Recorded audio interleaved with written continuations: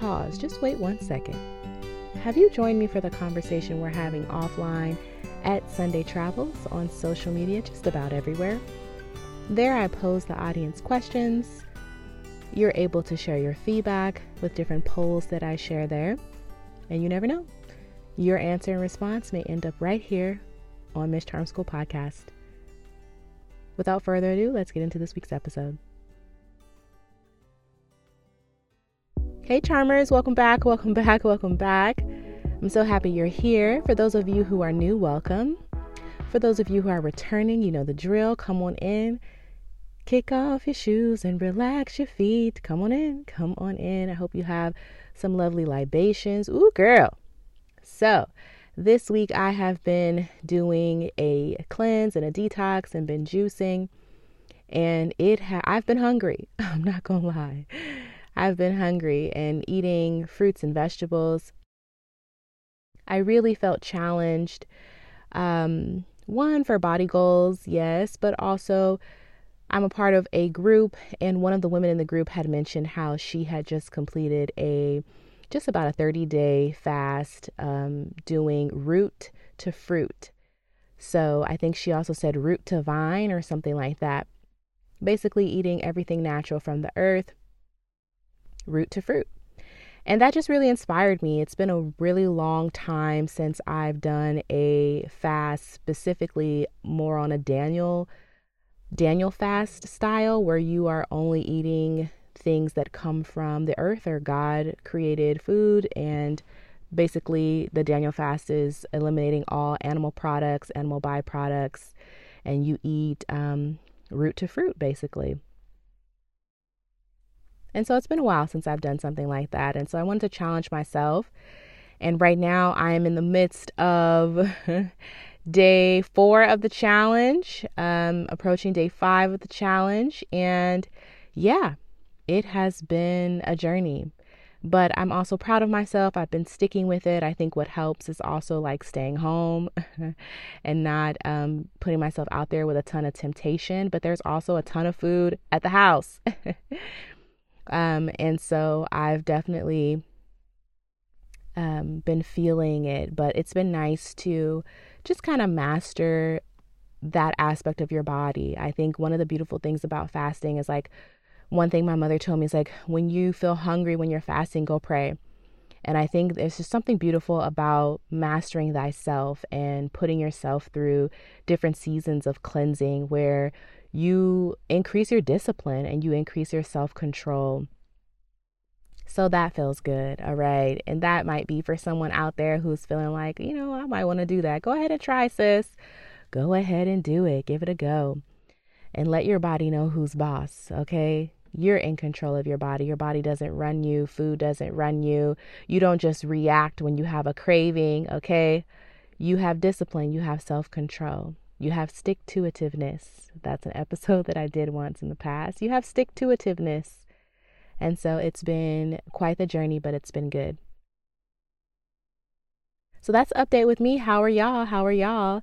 I hope that you join me at Sunday Travels, just about everywhere on social media, so that I can connect with you, know how you're doing, hear your feedback. I've been seeing your comments and your posts and your reposts of this podcast. And so I really appreciate all the love and support. Go ahead and continue to share it with your aunties, your sisters, your moms, your cousins, all of the things. This is a welcome space, and we grow off of referral for sure, because I really believe that women are called into this space. So thank you for answering the call, and thank you for sharing this with someone. For those of you who are new, again, thanks for joining me. Miss Charm School Podcast is for women who are modern boss babes who are looking to re-engage their feminine energy, their sensuality, and their spirituality. I also like to describe this podcast as a place for women who are in transition from their womanhood into their queendom. What do I mean by that? I mean, when you're in your womanhood season, your decisions really only affect yourself. When you're in your queendom season, which I believe is an elevated position of promotion by God, your decisions no longer only impact yourself. Your decisions impact nations. They impact other people. Your queendom could manifest in a promotion on your job.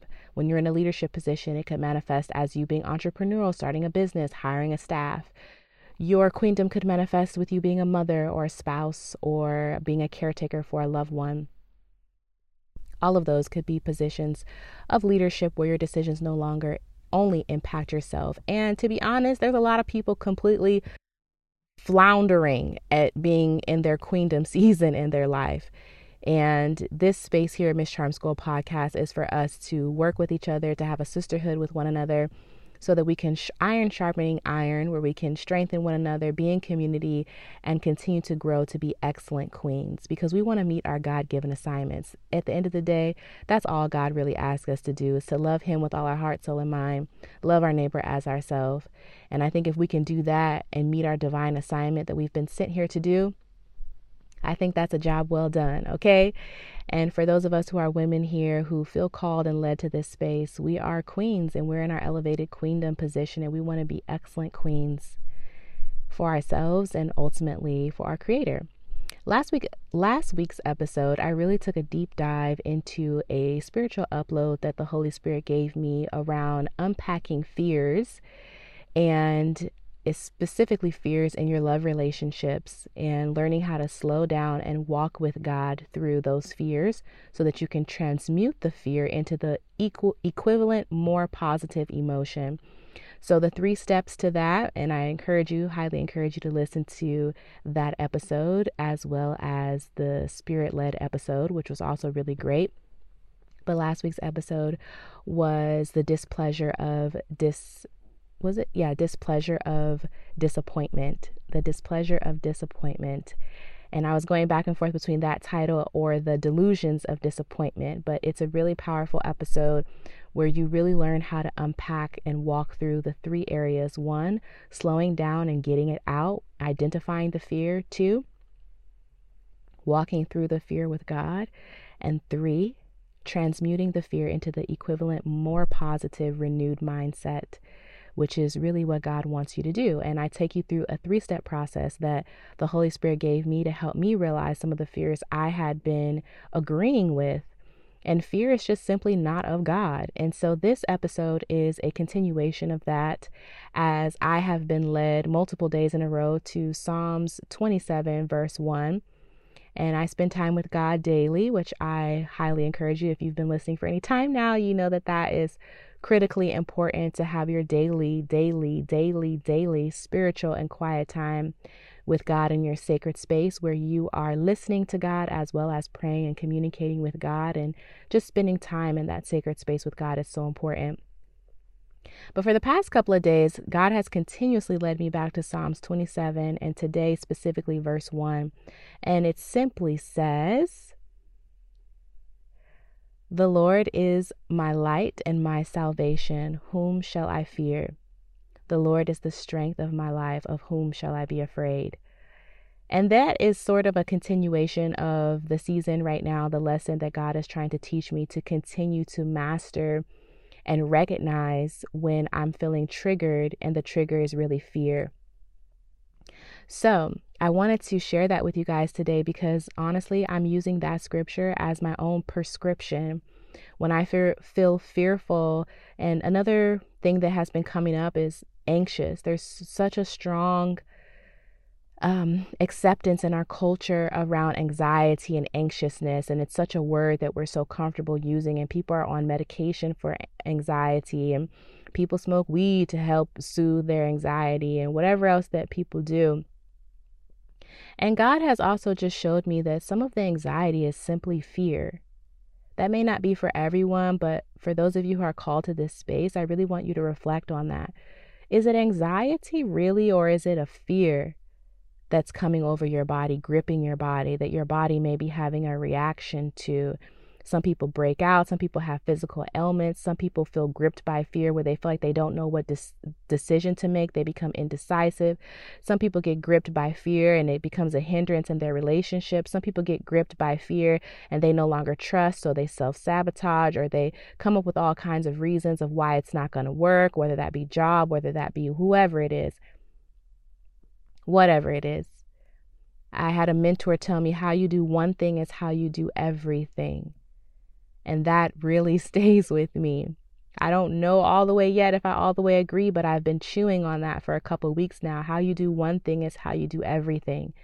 And the one thing about me, I just be telling y'all all my business. The one thing about me is I have a tendency to say it's not ready. And if I think back over my entire life, that's always been a little bit of a theme for me.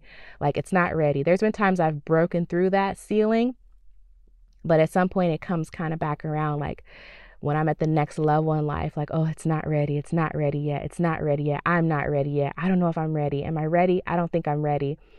And there can be indecision around, or not even indecision. Yeah, I guess a level of indecision, but it's more so a lack of movement because it's not ready, or it's not perfect, or I can't 100% see my way through, or it's not 100% clear, or the path isn't 100% laid out where I know I'm going to do A, B, C, D, then turn right, then go 5 steps, then turn left. And we understand sometimes in life you have to walk by faith and take that take that leap, or just go trusting God. And this is why God has brought me to this scripture, Psalms 27 verse 1. The Lord is my light. That means my path is illuminated. That means I'm in the enlightenment. I have knowledge and wisdom always with me. The Bible also says you can ask for wisdom freely and God would give it to you. So the Lord is my light. He's my light illuminating the darkness. He's my enlightenment to all truth, all knowledge, all wisdom is in him. And therefore, when I'm in him, I have access to all of those things. The Lord is my salvation. Whom shall I fear? I'm saved. I'm literally saved. I walk with God, okay? Whom shall I fear? The Lord is the strength of my life. When I'm feeling weak, when I feel like I don't know, when I feel unsure, when I don't know where to go, when I don't know where to turn, when I'm unclear about the next step or unclear about the choice or the decision, the Lord is my strength. So he's given me the promise that he's my light, that he saves me if I was to ever come into trouble or problems or whatever, that he's my salvation. Yes, of my soul, but I believe also physically my salvation, that he's my light, my enlightenment. He's my savior if trouble ever comes to me, my protector if trouble ever comes. He has secured me. I am in the palm of his hand. Whom shall I fear? The Lord is the strength of my life when I feel weak, when I feel I can't go anymore, when I feel like I'm unsure. He's my strength.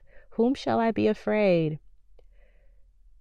And so as I begin to meditate on that scripture and share that with you, I want you to really take that in, soak that in, swallow that in, digest that, not just from head knowledge, but into your body. What does the body awareness posture look like for a woman who understands that the Lord is her light and her salvation and her strength?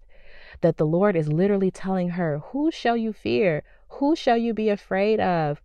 What is her body countenance? How does that type of woman walk? How does that type of woman talk? When it comes to money, what does that woman say to money when money looks like it may potentially present an obstacle to something that she's trying to do or build or whatever? What does she say when a relationship or a job or, a friendship, whatever, any type of relationship looks like, okay, it's not looking so good right now. What does that type of woman, what is her body awareness? What is her attitude?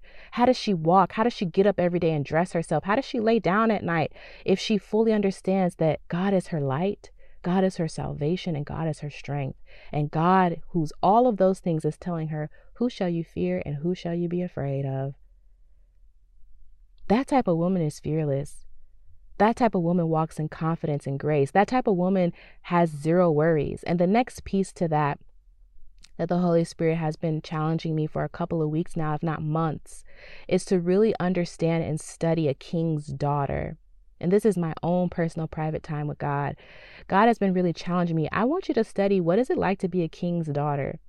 And so today I looked up some French queen, or she was never a queen, but I looked up someone who was a daughter of a king in France. And I can't remember her name other than the beginning was like Madame something. And I started to read her story and study a little bit about her and learn a little bit about her. And it was a beautiful story. She was She was the daughter of a king. Her father was the king of France. He was the absolute power. I love God and the stories and examples he brings me to. This man had absolute power. So what he said went, period. There was no one he needed to check with. There was no board. There was no parliament. There was no one. He had absolute power. So his decisions were final. And he had a mistress who was in his court, who was unmarried. And she was apparently known as like a very quiet, private, like holy, pure girl.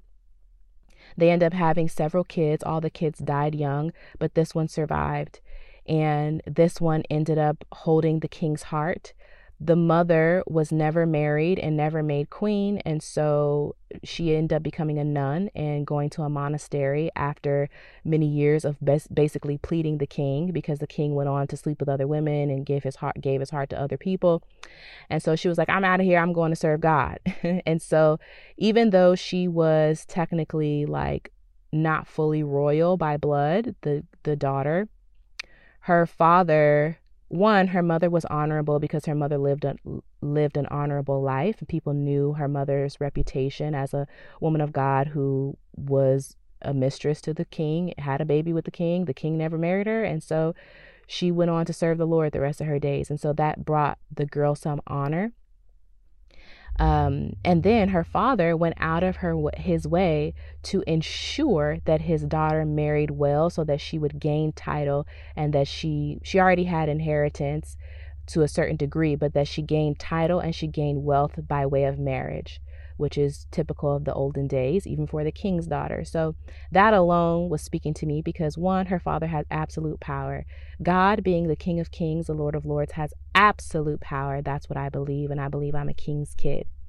Secondly to that, her father went out of his way to make sure that she had a suitable match that was honorable for her. Now, the most important thing is that God was trying to teach me, how does a king's daughter behave? Now, the woman married. She did her due diligence. She had to hold appearances. She was a part of a royal family. She had to be in court. Her voice may not have been as powerful in court, but she did have a voice in court because of who her father was. She had a position. She had a title, especially through marriage now. And so she had rank in court. So yes, people couldn't just walk all over her or disrespect her or be rude to her, because she could always just go to her father. Okay. They basically were saying that this girl, her marriage was pretty much a sham. Her husband stayed away for an extended period of time. And so she was pretty much married, but like single married, if you will. She ended up getting sick. Her father summoned her husband to come back from abroad. Again, look at the king. And of course, the husband obliged because he doesn't want to die. Okay. He ended up catching the sickness that the wife had, ended up dying. So she ended up being a madame with loads of money and inheritance. And tons of male suitors came after her. She never remarried. She basically lived a life of wealth, luxury, loved who she wanted to love, because who was going to question her, because her father was king and she had money. So her future was secure. And so she was legitimized because of title, because of her marriage. I mean, just everything. So when I look at this story, I look at a woman who basically had freedom of speech. She had her mouth. Her mouth was powerful. Her words were powerful because of who her father was. She was a woman in court. She was in court pretty much the majority of her life. They also said this woman was very beautiful into her older years, well into her 50s. She was pulling, okay? She was taken care of. Her father made sure that his daughter, who technically was born illegitimate, was legitimized and also legitimized into a heritage. That will preach right there, because God made sure that he sent his son Jesus to die for me, that I would be legitimized, that I would have a future and a hope and an inheritance, that my future was secure. This woman walked with a confidence because she had light, she had salvation. Okay, she had strength. And though they may have been in material things, God is telling me in Psalms 27 verse 1, I believe, did I say 27 or 37? Y'all know which one I said, rewind, okay? Verse 1, the Lord is my light and my salvation. Whom shall I fear? The Lord is the strength of my life. Of whom shall I be afraid? This woman had no fear. Her father was the king. And even when other people in her family married men who ended up having higher rank when her father eventually passed, she was still respected all her days until she retired from court. She never needed to marry. She was secure. She was confident. She lived a nice life. She was favored with beauty and looks. She was born illegitimate, but then was legitimized. Her mother was honorable. It even went as far to say that other women who maybe married different guys with rank higher than her, their mothers were not honored. Even though her mother was illegitimate, her mother ended up becoming a nun, and they respected that her mother, was an honorable woman who just, unfortunately, the king never married. But there were other women who married higher rank than her when her father eventually passed, who were also like half sisters and stuff like that of her dad. But those women's mothers were married when they slept with the king. So there was more disgrace on them. When their mothers passed, they had to mourn in private. When this woman's mothers passed, she was able to mourn in public. She had more of an honorable life. And they say that the king favored her amongst all his children. So when I start to read this story and learn about this story, and I'm going to continue to do more research on king's kids and king's daughters in particular, I see that she walked with a level of confidence. She walked with a level of security. She didn't really need a man for Jack. She was a fully expressed woman. She chose lovers because she chose to love them. And they even went on to say that she ended up picking a man who was a knight, never married him, but he was someone who was completely not royal. And they said that was the person that she loved. They never married. She wasn't, she didn't just go give him all her money and her wealth. She still maintained a certain level of status as a king's kid, but she loved that man. And it's well documented that she did. And if you think about royal families that are in the public eye today, how many royal families, especially in the British Parliament, the current king, okay, married a woman who it was scandalous when he got with her. Scandalous. She was well known as the mistress. Okay. Camilla. She was well known as the mistress. And now she's the queen. Queen regent, but the queen, because her husband is king. And if you think about the king's kids, Prince Harry and his brother and all of that, how much slack did Prince Harry get for marrying Meghan? And I still have a theory that their kids they're going to have to legitimize their kids again and bring them back in. I just have a theory that they're going to be the ones that grow up with the whole regal decorum and brain and mindset that actually they're going to want in parliament. That they're going to want in government on the throne, and not the other kids. But you know what? We'll see how. Just mark my words. I just have a gut feeling that's what's going to happen, that it's going to be Meghan's kids after all that are going to be the ones that come through and pull this ish together for them. But that's just me. Anyways, again, so I'm studying what it's like to be a king's daughter. And if you feel led to, I want to encourage you to find your own story of inspiration of a king's daughter, and then meditate on that scripture and see how to carry yourself as a daughter who understands that she has light and she has salvation and she has strength. And her father is literally telling her, who shall you fear? Whom shall you be afraid? That means nobody, sis. That means nobody and no thing, because your Father, the King of Kings, has absolute power in all things. So yes, this was a little bit of a preachy and a churchy episode, but you know what? We're queens, and we are queens that live by decree. We're queens that have a revelation that our Father is King of Kings, owns a cattle on 1,000 hills. There's nothing that's not under his dominion. There's nothing that he does not own. There's no piece of money that's not accessible to him. When Christ walked the earth, he pulled money out of the mouth of a fish. So there's no thing that you need to worry about. No thing. Another word my mentor shared with me is that money is your servant. Say that. Money is my servant. There's no thing that you should be worried about, stressed about, no thing. And if there is anything in your life that you're worried about, stressed about, confused about, trying to figure out, you need to sit in your quiet space with God and tell your Father what's on your heart and what's on your mind, because your Father has complete, absolute power. And your Father is eternal. He doesn't get old like man. He doesn't die like man. There's no one greater. He said he searched for one greater than himself, but he had to swear by himself because he found no one with more absolute power than him.